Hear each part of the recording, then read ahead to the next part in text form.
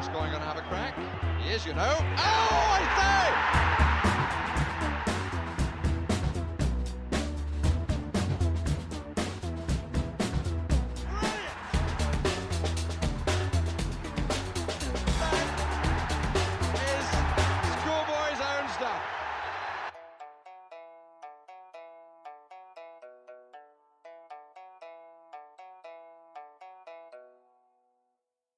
Welcome to Filthy Shambles, Season 2, Episode 46.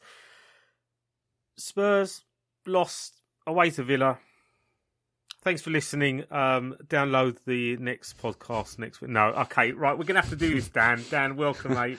We're going to have to talk about the Villa game. I don't know, 5 minutes tops, and then we can move on to slightly more interesting things. I'm just so... It's weird, right? I'm doing a podcast here, and I'm saying I'm bored. Obviously, I'm not bored of doing the podcast. I'm never bored about talking about Tottenham. Tottenham is the one constant thing I think about every single day of my life. It is beyond a curse at this point. And I don't need to do any of this stuff, right? I can walk away from it. But then who will I talk to? The voice in my head. That ain't going to work out. I need you. I need the Fighting Cock lads. I need the people that I see at Tottenham. We need to have these conversations. But it does feel like we're on a hide into nothing at the minute. You're not going to learn anything new from playing these games post-sacking Conte, post-appointing Stellini, post-appointing Ryan Mason, God bless him. If you believe in God.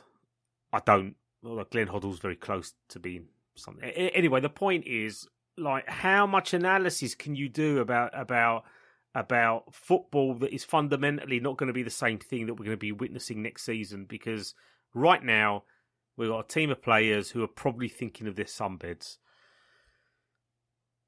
Just the mic is yours. I'm not even going to rant about it this week. I'm just going to sit back. Like, what did you make of the Villa game? First half, second half, again. Yeah, I mean, pretty much just that in a nutshell, isn't it? Because I think it's the one conundrum we've not really been able to put a finger on all season in terms of what's causing this first half, second half disparity. And I think that, you know, and it's always been that way round in terms of starting extremely slowly, looking very poor, almost incapable of playing, you know, as a cohesive unit, to all of a sudden turning into a completely different team in the second half. And the problem with that is that I suppose the one constant has been that we tend to go behind in a lot of those games before we start playing well. And unfortunately, that's not good enough because the pressure's off by that point because you can't do any worse, can you? You're already losing, so you have to come out and play essentially without fear at that point. I do think that there's a real issue with the mentality of this squad spook, unfortunately. As a collective unit, they're not brave enough to start games in the way that we know they can. This is perfect, okay? Because this is literally the question I'm going to ask you. I'm going to let you, and this is something that's been discussed many times. It's something that's a bit of a narrative on social media as well. I'm not going to go into it's the players, it's the manager argument. But is there something to be said about the way that we have played in the past 4 seasons? Do they not believe in themselves, even if they've got young, youthful, handsome Ryan Mason telling them, go out there, attack, you know, be expressive, be expansive, blah, blah, blah, blah. Even though they might be hearing this, that the players themselves at this point, this collective, this group of players are so burnt out from playing a type of football for 4 years that has been hyper-disciplined in patches, because a lot of what Mourinho did beyond the low block wasn't disciplined at all. It was like get behind the ball and just kick the ball forward, you know.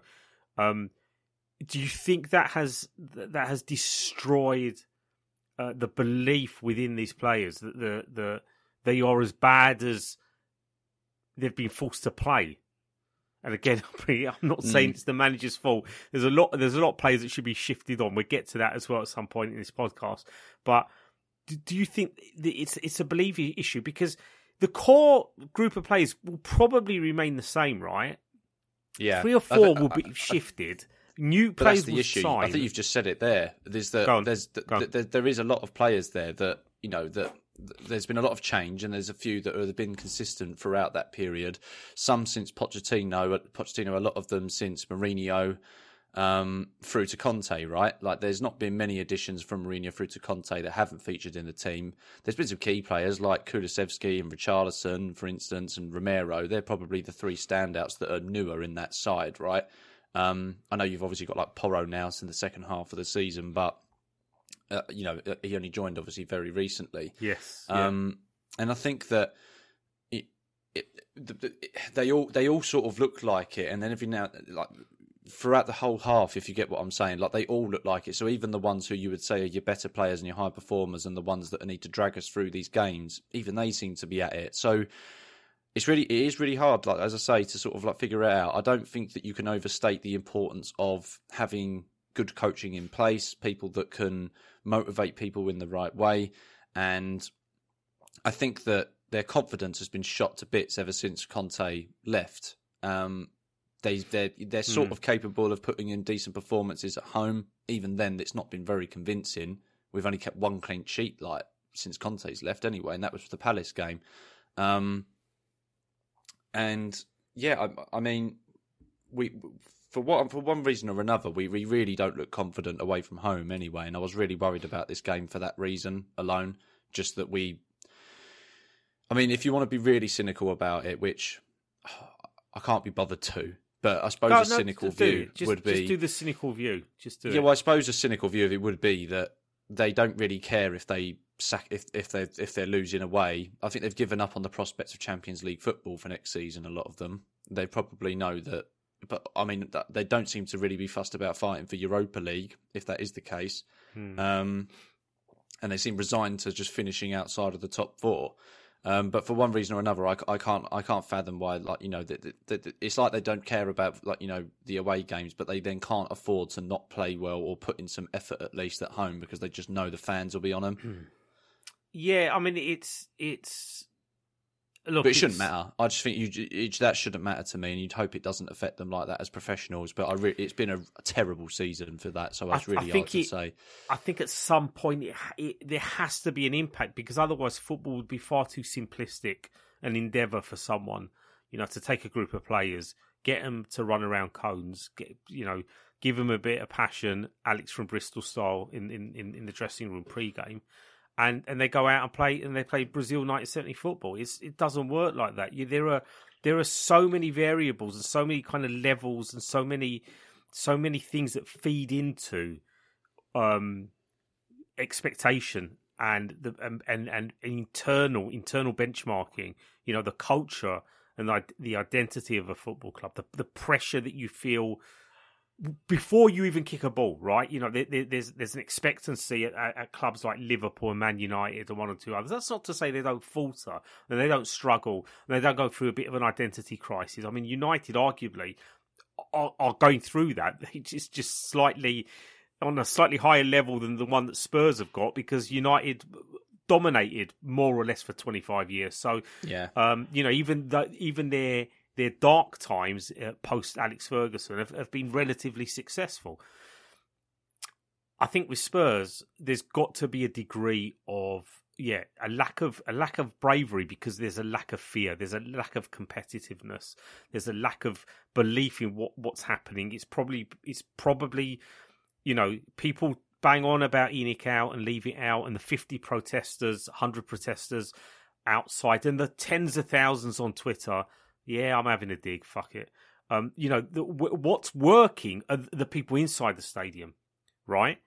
And that's the real protest. That we've done enough inside the stadium. They know the moans and the groans and the sighs. You know, over the season, the players are more than self-aware, more than aware rather of the product, the lack of end product they've produced this season. They know it, and that's probably a burden on them.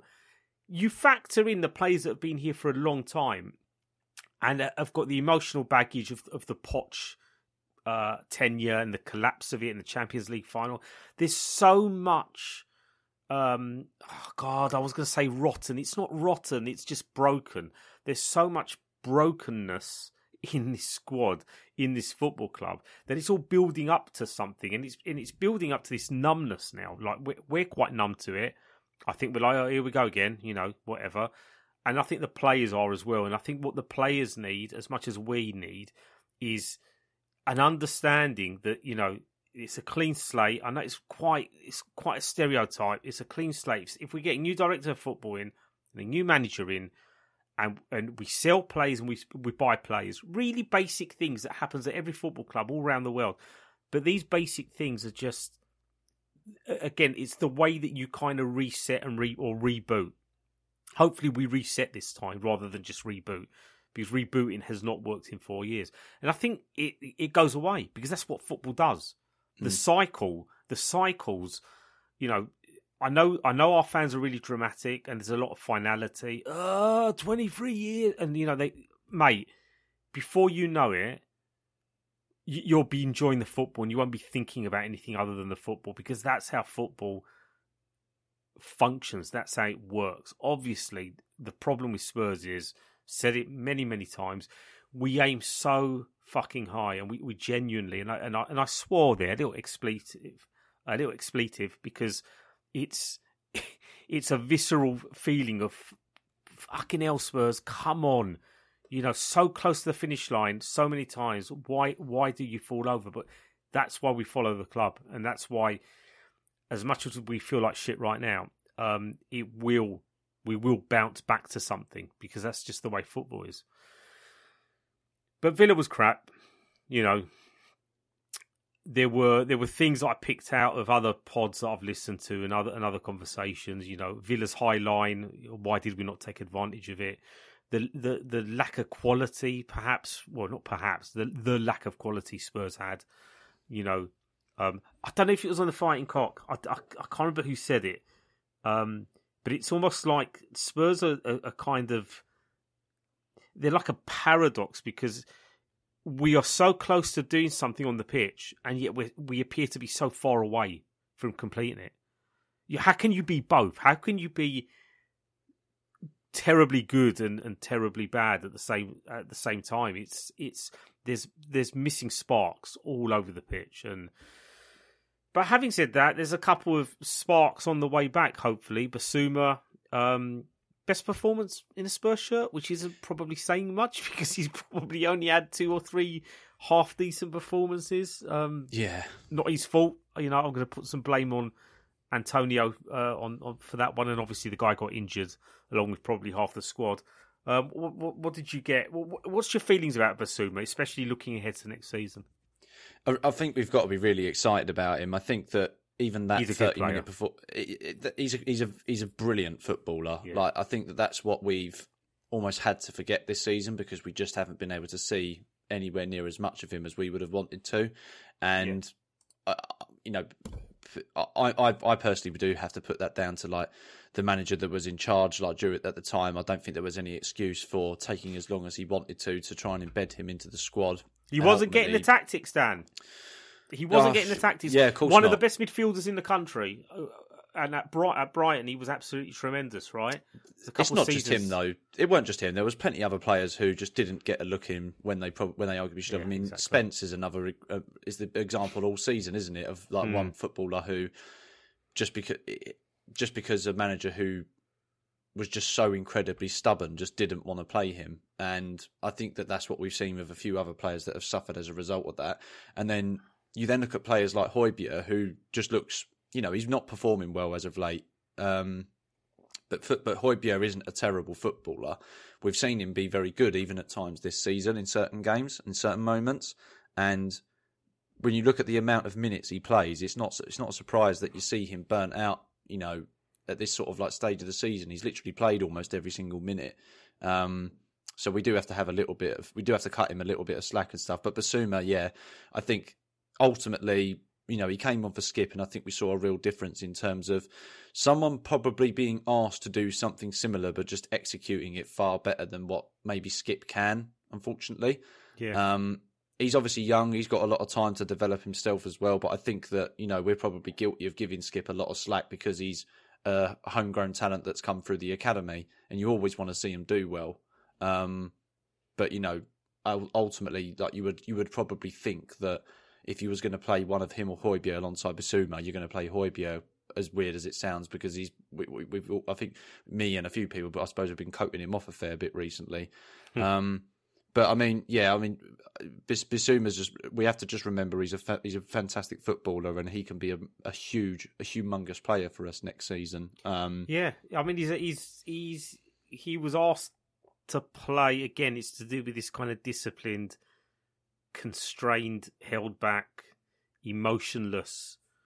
I genuinely think he's a replacement. Yeah, I genuinely think he's a replacement to Wanyama. That's the one player that we just not properly replaced since he was finished with injuries, right?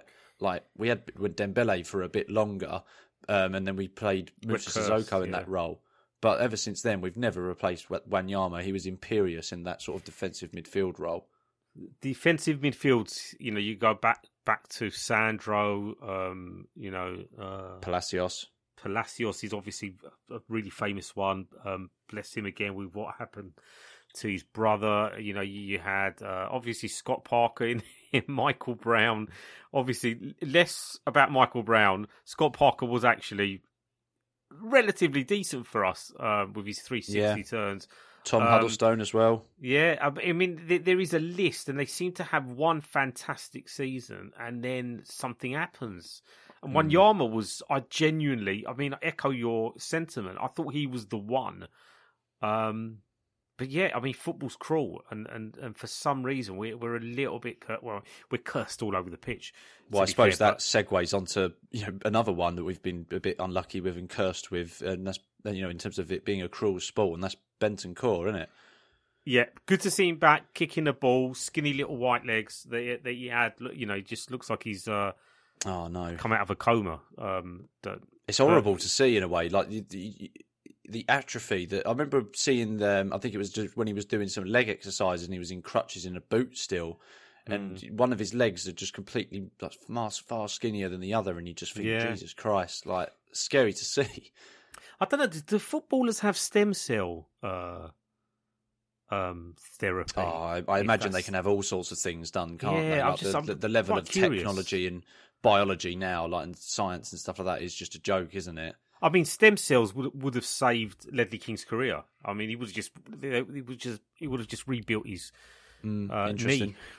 Yeah, just shame on you, Ledley King. Well, not shame on you, Ledley King, but bad timing rather. Like, you were born, I don't know, 20 years too late. But seeing Bentancur kind of reminds you of what we're missing, like what we're lacking. Because you go back to the dear old Viking, who is, again, plays every single game until he's utterly exhausted, plays like dog shit, gets dropped, has a rest, comes back, looks good, goes through the same motion. Does the job of someone that's not too dissimilar to a Michael Brown. He should. I mean, I think we spoke about this again. Most people have probably spoken about this. To be fair, he looks like such like a far better player. Offensively on the front foot. For Denmark. When he was at Southampton.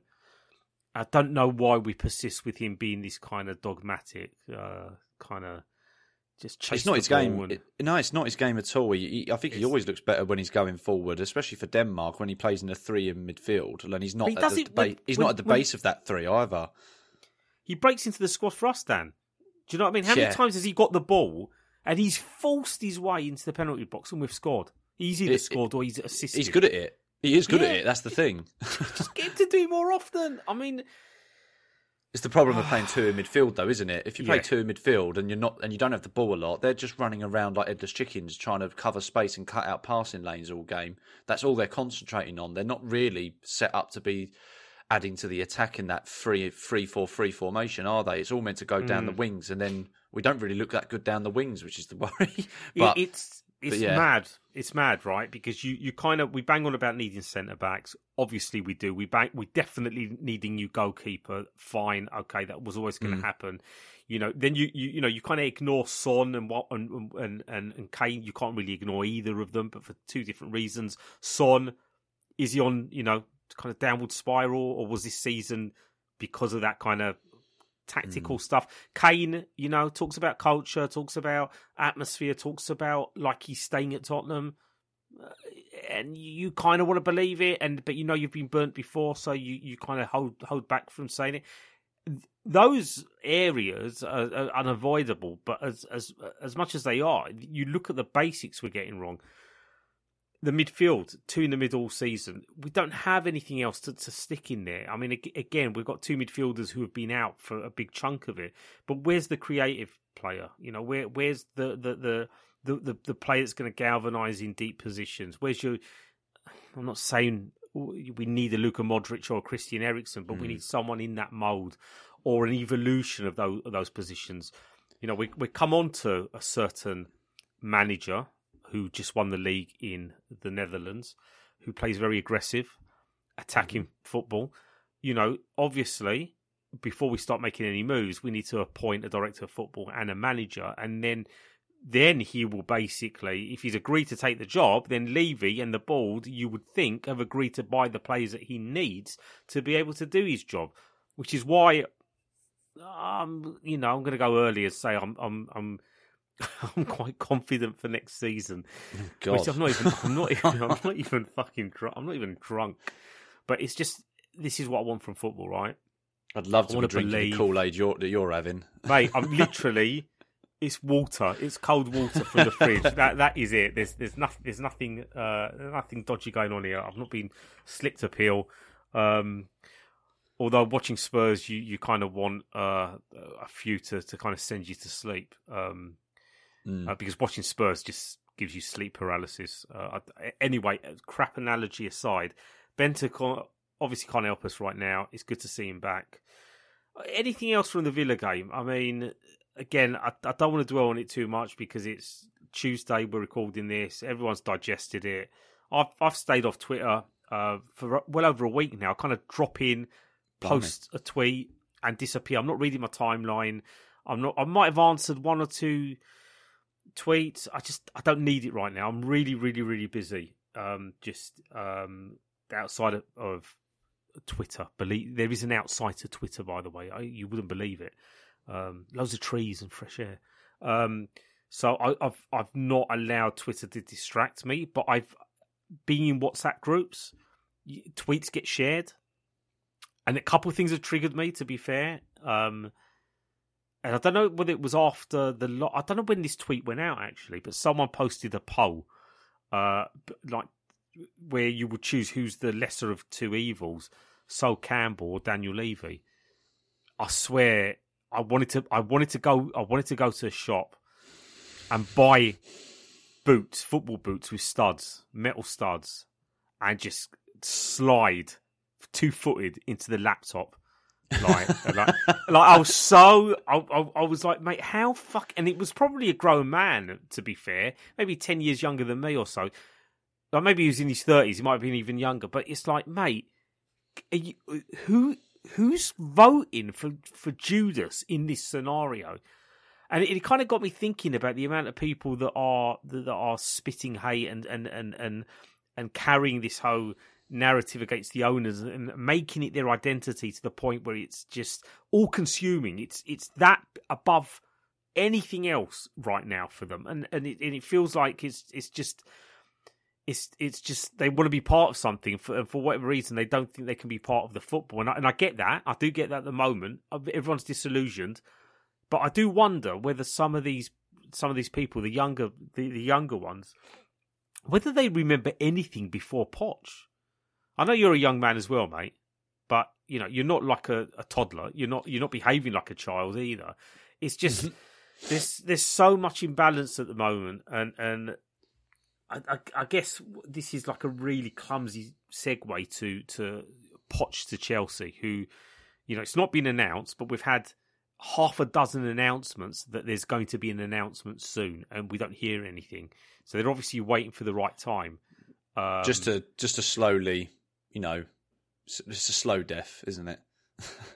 It's torturous because, okay, like where are you at with this? Like genuinely, I know it's been done to death. Like when I see a picture of Poch, and we've definitely spoken about this, Chelsea were our rivals during those, hedonistic 2 or 3 seasons, right? the hatred fueled our desire to try and do something above and beyond. And Poch often speaks about he would never join, certain teams in Spain because of his loyalty, and so has he been forced into looking at Chelsea, or does he not really matter beyond the sound bites because there's no real loyalty in football? There's just a lot of money and a lot of high profile. The capacity to be at a high profile club and have the players that Chelsea do have and are able to sign season upon season. For someone looking to make a mark, it's an easy step up, you would think, depending on how long Chelsea actually give you to be able to perform. But I look at it and it doesn't compute. It's like, why are you doing this? And how have we allowed it to happen? Surely Poch to Spurs was the easiest fix in the moment when you think about everything that's happened. Or have Spurs shown bravery by not going for him? I don't know. I do see arguments like for and against like Poch. And at the time, I was really desperate, basically, for us to get him back at one point, like as recently as about 2 months ago. Before all these rumours started accelerating, that even like 2 months ago when it was starting, I was like, he won't do that. There's absolutely no way. It's all just paper talk. I think he'll come. If Spurs want him, they'll come to him. And as it's turned out, they clearly haven't wanted him because he's not here. I genuinely think it's as simple as that. Like, if they wanted him, he would be there, as I said in a couple of podcasts ago. It's affected me in a really negative way, mate, because it couldn't come at a worse time in terms of Spurs being as bad as we are right now and things all looking quite doom and gloom. We're just over the 50-day mark since we sacked our last manager. 2021 was 72 days before appointing Nuno. Like, I could easily see us at this point surpassing that. That would be completely disastrous. It all looks very disorganised right now, so it's all just feeding into that disappointment when you see more stuff like this, because it's just like it's like kicking us while we're down type of thing. It does bother me. Like, I'd never thought he would do something like it. I can't think of him in the same way that I did before, because he's doing it. It's as simple as that. It's tainted it, really, and it's. He's properly dead to me. Like, I'm steadfast in that. I won't ease off that. Like, maybe that's what we need, and he's done though. Maybe like just to quickly explain what I mean by Spurs being brave. Spurs appointing Poch would have been fantastic for personal reasons for all of us, right? But before you go on, but I know what you're going to say, and that I kind of agree with, right? Like, do you know what I mean? Like, that I sort of agree with in terms of I can see why we might not want to go to him, but I'm not excusing him doing what he's done. That's the point I'm making. Yeah, no, I completely agree. There's other jobs out there, surely. Just fucking wait. Go to Italy. Go somewhere else. I don't care. Like, there's just not there. And especially with how easy it is. It's easy to be sacked. I mean, to be fair, you're going to get sacked at Chelsea even if you win titles and Champions Leagues. And I guess it taints football even more, because it's like, imagine Bill Nicholson does the double, following season, nearly wins the European Cup, a couple more cups, whatever, and then you get sacked. Oh, because you missed out on something this season, mate. Sorry, see you later. Nuts. Like with Chelsea, the way football is, this conveyor belt, it's a kind of relentless machine. It doesn't matter; they will go through every single top class manager, in world football at some point, and maybe one or two might not go there. Pep might not go there. One or two others might not go there, but everyone else will go there. It's unavoidable. So you're bound to get a Chelsea manager at some point, because much like Steve Bruce managed about 400 clubs in the lower leagues, like the top teams in this league will probably share one or two managers at a given point. So yeah. But my point about Spurs is it would have been easy to appoint Pochettino, and maybe I have a fantasy that they're thinking, no, let's actually get it right this time. Let's not do it for sentiment, and let's not do a quick fix. Let's not do a Conte and Mourinho again. Let's do this properly. Now, there's a lot of noise. Donna Cullen, I've seen Donna Cullen out is now a new hashtag. I mean, fuck me. Donna Cullen doesn't like him. This, that, and the other, and there's all these other rumours. Maybe Spurs. We talk about clean slates. We talk about restarts. We talk about emotional baggage. It's every time you think about what we could have been, you think about that team. You think about how good we were, and we were beyond tremendous. We were swashbuckling. We were spiteful. We had incredibly talented players, and I think some people are still a little bit high off those fumes, and some are probably been corrupted by it and hate Pochettino because they see him as a failure and see him as a poster boy for Levy. But at the time, nobody would debate and argue against the fact that Spurs for a couple of seasons were the best team in the country. We were just the best team statistically over 2 seasons. In every measure, in every metric, and yet somehow apart from one, apart from putting ribbons around a piece of epoxy silverware, that bruises you internally, like your heart and your mind, and if we're suffering for it, the pressure on the club as well, to perhaps go back to that quick fix is probably too high of a risk, to be fair. So anyway, it's not going to happen. But no. Neither is Nagelsmann now to Spurs. Supposedly, there's a bit of a cover-up, allegedly. We did speak to him. Now, I've seen a couple of takes on this. I want you to tell me where you fall. The first take is Spurs won't give him what he wants. So it's the club's fault again, fucking things up. The other take is that perhaps we shouldn't give him what he wants because we know how it ended with Conte. I mean, judging by what everyone's hearing, he left the club in a very toxic state, that it was unmanageable, the way. And I know he had a lot of personal problems and illness and whatever. Again, broken record. I did back Conte for a long, long time, right? And again, it's not binary, it's not black and white, etc. But what do you think's happened off the back of the talks with him? Because he's got no coaching staff. He'd have to kind of bring in new people. Maybe he wanted control. Maybe he wanted a particular director of football that we wouldn't give him. Does any of this matter? Is it I mean, I've had quite a lot of deep thought around this over the last, pretty much the weekend and today, to be honest. That what you started with in terms of like what side do I kind of sit on? Like, was it us or was it him? I don't think it's as simple as that, because I think you have to contextualise it a little bit more to then be able to provide like what you actually think about it. So, what would be the reasons for either? So, if we look at it that way, a lot of the reporting was he wanted to know. It depends how you phrase it. Did he want to choose who the director of football was, or did he want to know who the football director was going to be? Because one of those is fair and one of those isn't. You don't choose who the director of football is. We pick, because you're looking at a chicken and egg situation then, aren't you? If we appoint a manager and then a sporting director just that's picked by that manager, well then when that manager could eventually leave, you're possibly going to be losing the director of football as well. So then you're starting again. You have to start with you have to get one before the other. So you've got to get the director of football in. You then have to see if they're going to be able to work with this manager. And if Nagelsmann can do that, then that's fair.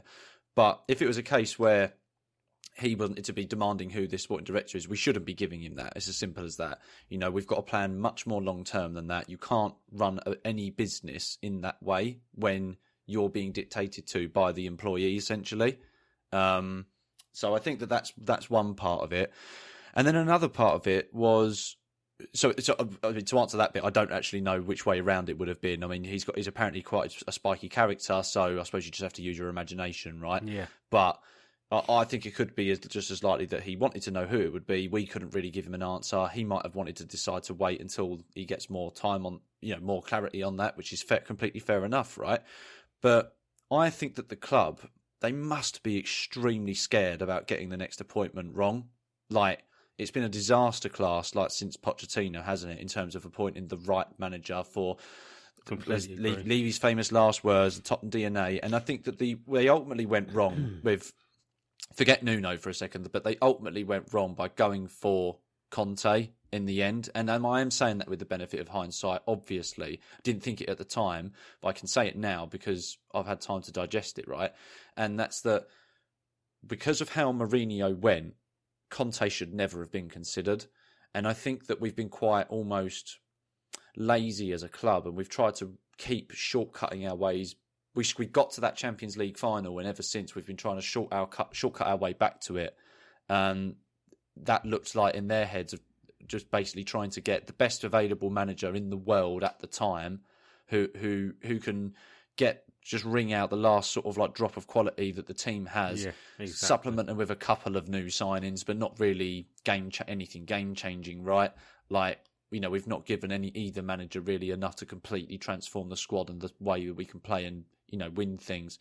So with that being said, maybe they just felt that Nagelsmann, although he's a lot younger and seems to be a lot more attack-minded in his tactics and stuff like that, he may well have just not been someone that, after a lot of reflection, that they thought if he is another sort of like particularly spiky character that could just be one that falls out with the players, falls out with like the board, like whoever it might be. We cannot really afford to be considering that, and that's that's the only benefit of the doubt I give them. I won't give them the benefit of the doubt of the way they handled it. I mean, it's a PR disaster what happened on Friday, because someone phrased it right. I think it was, I can't remember what podcast it was, but someone phrased it as, is it Nagelsmann, turning down Spurs? That's probably an easy headline to write, right?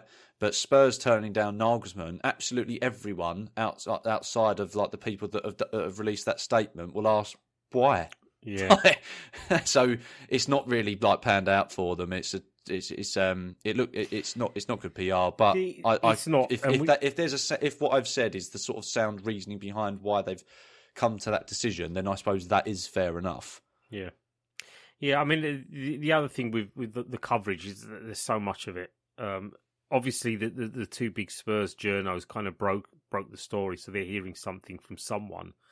They've been briefed, haven't they? Yeah, they've definitely been briefed. And we're not privy to the details. We live in an age where headlines, the big blocky words are the only thing that people digest, and they kind of don't bother reading the rest of it, because they want to react to the headline or the quote or the misquote.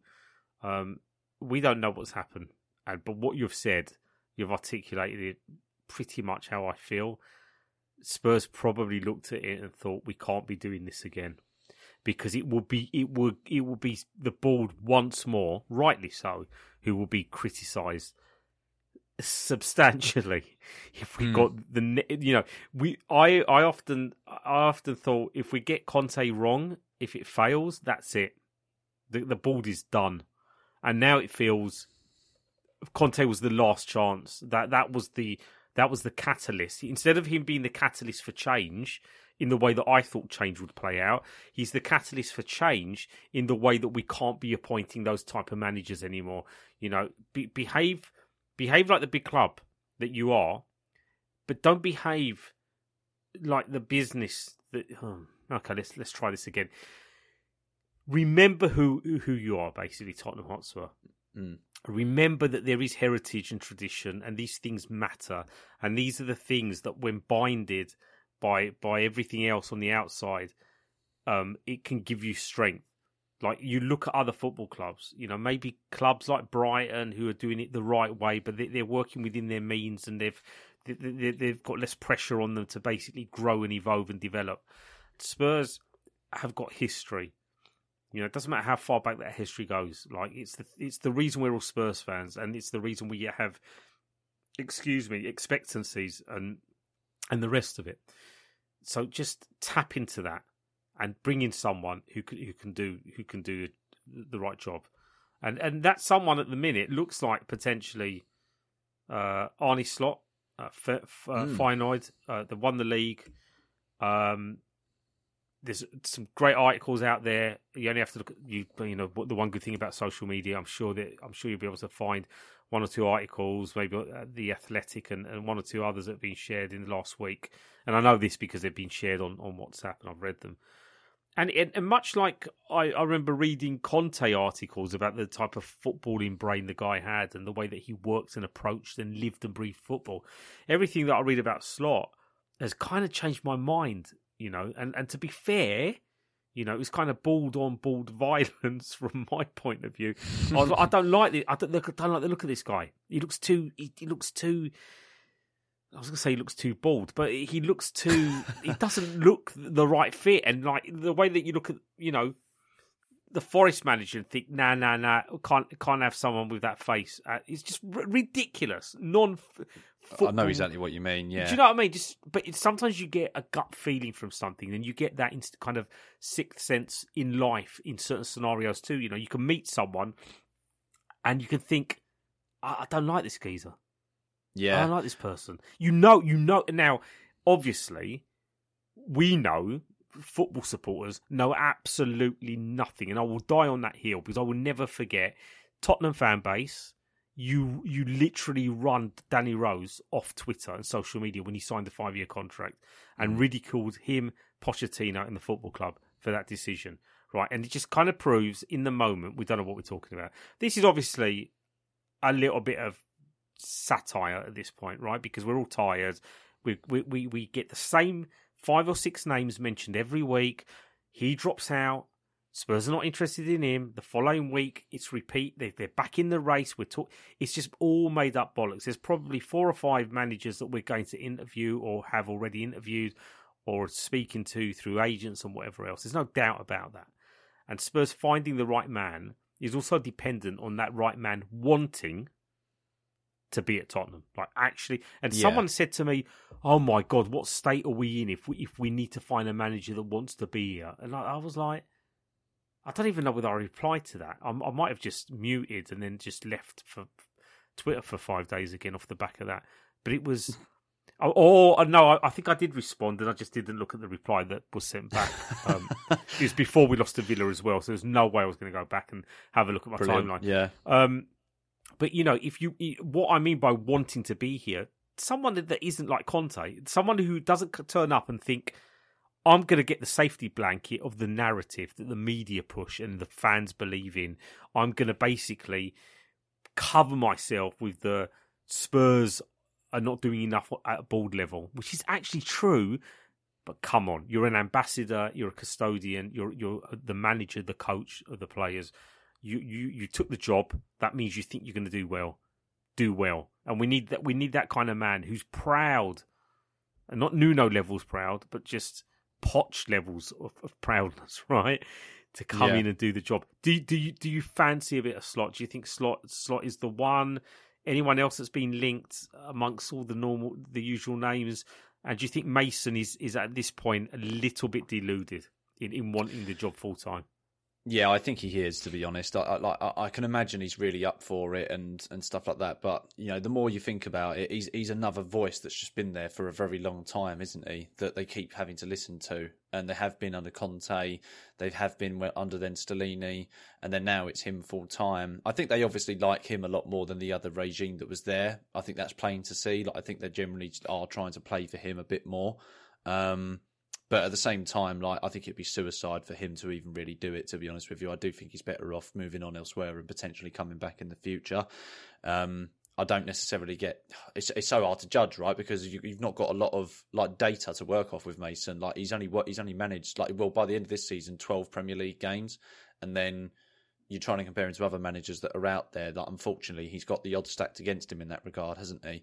And I don't like the idea that the club would be considering him either. I just think it's completely unfair because I think they'll be putting him in a bit of a compromising position as well.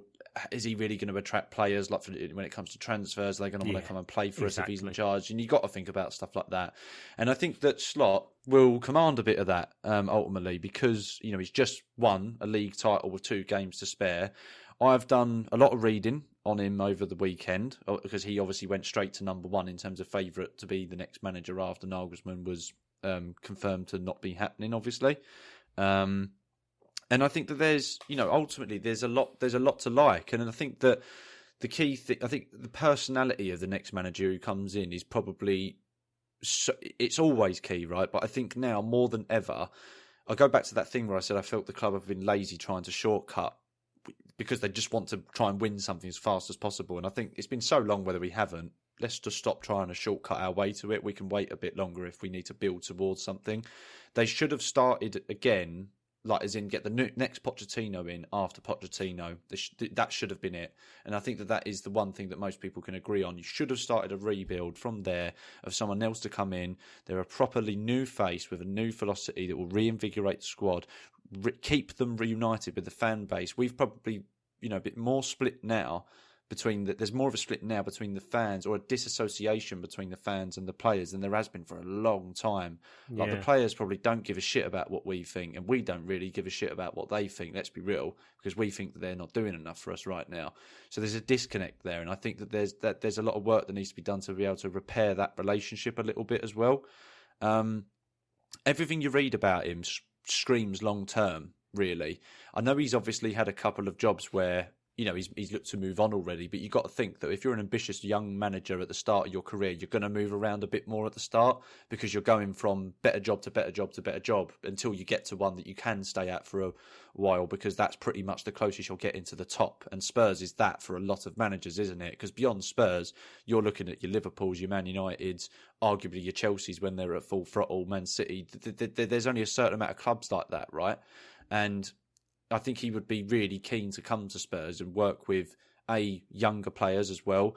There's lots of examples where when he went to Feyenoord, for instance, he lost a lot of his best players after the first season, brought in two young, I can't remember their names off the top of my head, but he blooded two youngsters straight from the academy. They're both fully fledged Dutch internationals now as a result of that.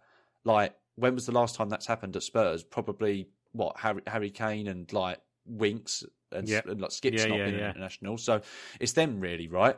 So I think that's the sort of stuff that all of this is is ticking boxes, isn't it? Like, they promote youth, they coach players, they improve players, he plays attacking football first and foremost. Like, it's that typical Dutch style football of everyone just wants, wherever you are on the pitch, you look to be able to get us but you try and get us into a situation where we can score a goal. That's what it's all about, and that's what his philosophy looks like. And then there's plenty of YouTube videos and materials that you can go out there and look at to see highlights of his teams playing this season, and they do seem to concede goals as well. I'm not going to lie. Like, there's certainly a few 3-2 games and stuff like that in there, but fucking hell, ain't that much more fun than a drab 1-0 win at home?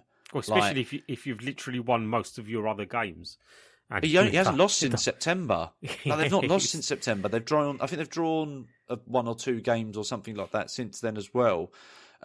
He almost won the league. This is mental as well, because I didn't realise this, but he almost won the league with AZ as well. So AZ, who are, I think they're in the Conference League against West Ham in a tie at the moment, or something like that. And he was with them before he went to Feyenoord, but he nearly won the league with them. But their COVID season, when COVID hit, their season got scrapped. It didn't resume like the Premier League, and he'd already slapped the likes of Ajax, Feyenoord, PSV, all of the big boys over there. And I think they were on their way to doing something really, really good, and it didn't happen. Lost a lot of their players. He was then angling for a move to Feyenoord. They caught wind of it and sacked him. That unfortunately that shit happens, doesn't it? But that's what I'm talking about. It's the ambition of wanting to go somewhere to prove that you can and he's done something, and he's gone there and done it. That's exactly it. That it isn't the most competitive league in the world. Actually, I feel that's a wrong terminology. I feel it's obviously not as high quality a league as what the Premier League is, obviously, and not some of the other leagues. It's not the most high quality league, but it must still be competitive. Like, there's 4 good teams there that can all win the league, like PSV, Ajax, Feyenoord, AZ. Like, that's competitive, right?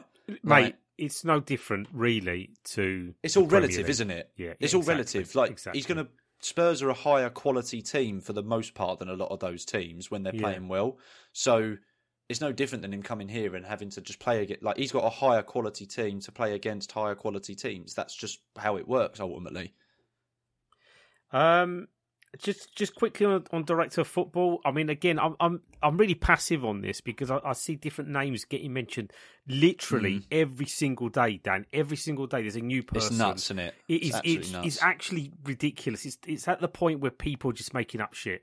Like we can't be interested, or there can't be 6 or 7 front runners.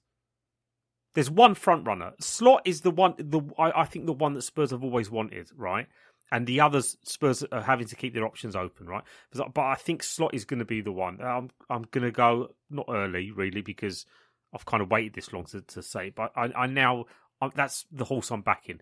Director of football, don't know enough about. I mean, I know. You know the guy at I want to say Brentford, Dykes, Lee Dykes, Lee Dyke, I think it is. Yeah. Lee Dykes. And there's a couple of others. Cruyff.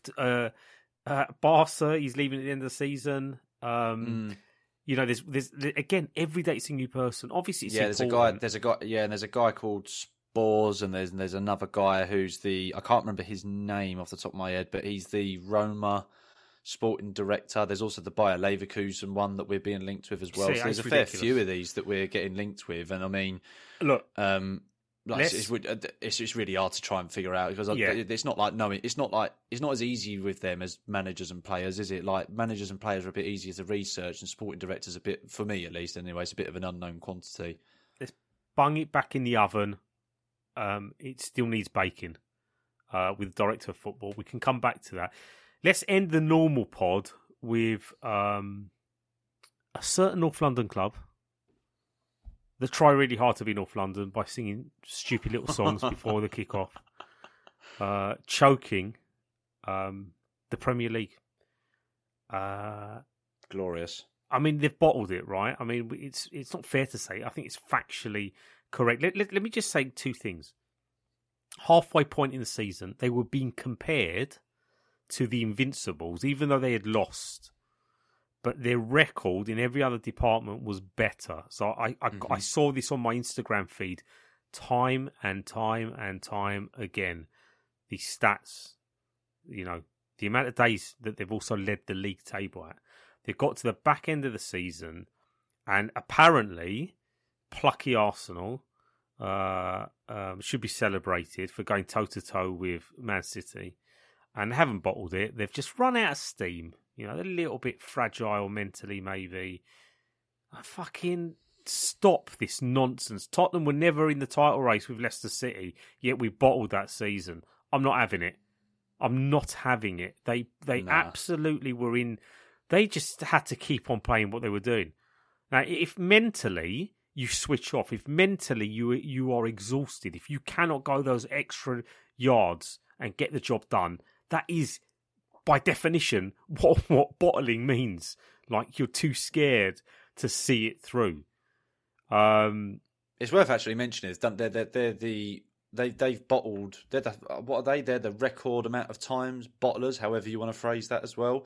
I think it's 4 or 5 times that they've been they've had the 4th or 5th highest in different seasons, like occasions where they've led for the longest time. Fantastic. But there's like a chart basically where it's like, this is the longest literally anyone's been top 4 and had the points that they've had this season and not won the league. And then I think they were also in 2nd, 3rd and 4th place or something like that as well. Might even be like, there might be a few gaps in there, but you know, they've got history for this. So, you know, long may that continue, that they keep, you know, mugging themselves off like this. I actually remember now, I actually tweeted a couple of tweets, like a 2-tweet thread. It's not really a thread, is it? And I think the last time I looked, it had like 600-700 likes. Don't really care. Well, I kind of do, but it's still nice to see when they moderately have 1 or 2 engagements and impressions. And it was basically just I was looking to trigger people. I'm sure I did. But them walking out the stadium, like, you know, the game's done, 3-0 down against Brighton, and they all kind of head off home. And like empty seats everywhere, which is obviously what you expect from the Emirates anyway. But it kind of made me think, like come on, seriously, right? Piss taking aside. Your team has had a fantastic season playing pretty good football, right? Hard to say that. Off the back of two or three seasons of struggles trying to find an identity, it's all clicked. It's all come together. It's been fairly easy. Like I think this season, it hasn't felt like a title race. There's been no spite. There's been no malice. There's been no real drama and narrative. It's just been Arsenal way ahead, and this kind of understanding, this knowingness of City will just always be there towards the end and probably pip them. You just all kind of knew that in the back of your head that it's likely to happen because it's Man City and they've spent untold billions on footballers. But as an Arsenal fan, you're seeing your team go on this grand adventure, this thing that you wanted, Gooners. You didn't want FA Cups anymore, even though you bang on about them. You wanted to feel like you were part of something, and you're part of something. You got what you wanted. And the way that you repay your loyalty to the team is to walk out on the game. Because, and this was the crux of my tweets, Arsenal as a collective are not football supporters. They are people that want to be football supporters, but the big caveat is they want to be supporters of a team that's successful. They want to feel all the good things about football. This is why so many of them struggled when Arsene Wenger's magic started to kind of dissipate.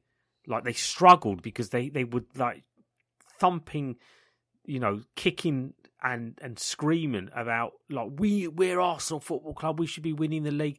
It was petulant and it was delusions of grandeur in the moment. You take the good with the bad, like, and you have to accept it, and they don't. And they proved this, in my opinion. They proved it. Them walking away, it's like, I don't want anything more of this. Whereas they should be there applauding and singing and saying, do you know what? Actually, we've done all right here, because you kind of look at City and you look at us, and this was fairly unexpected for us to perform and to actually be in a position where we could win the league. And you celebrate that. But nah, they fucked off.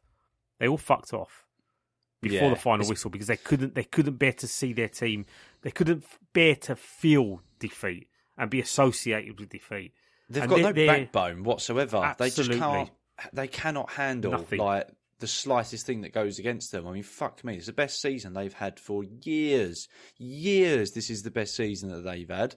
Like, it's been horrible to watch at times for us this season. Most of the season has been made pretty much horrible by how good they've been. Do you know what I mean? Like, that's made our season 10 times worse, because they looked like at one time that they were going to do it.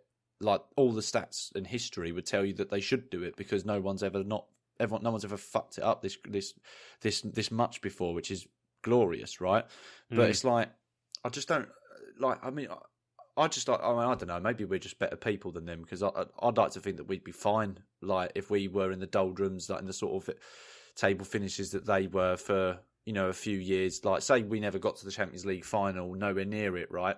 Say that never happened, and instead Poch had, like, say it all started to go downhill a lot earlier, and we then had a couple of 8th place finishes, and then we got to 5th, and you're like, oh, we've just missed out there. It's a massive improvement. And then to get to 2nd, it's like, just like, take a step back and just look at, like, and actually just realise that it's not all that bad, and you, if anything, you should be really proud, but realise at the same time that it's also fucking hilarious how you've managed to actually do this when no one else in the history of football has managed to do this, but from that position.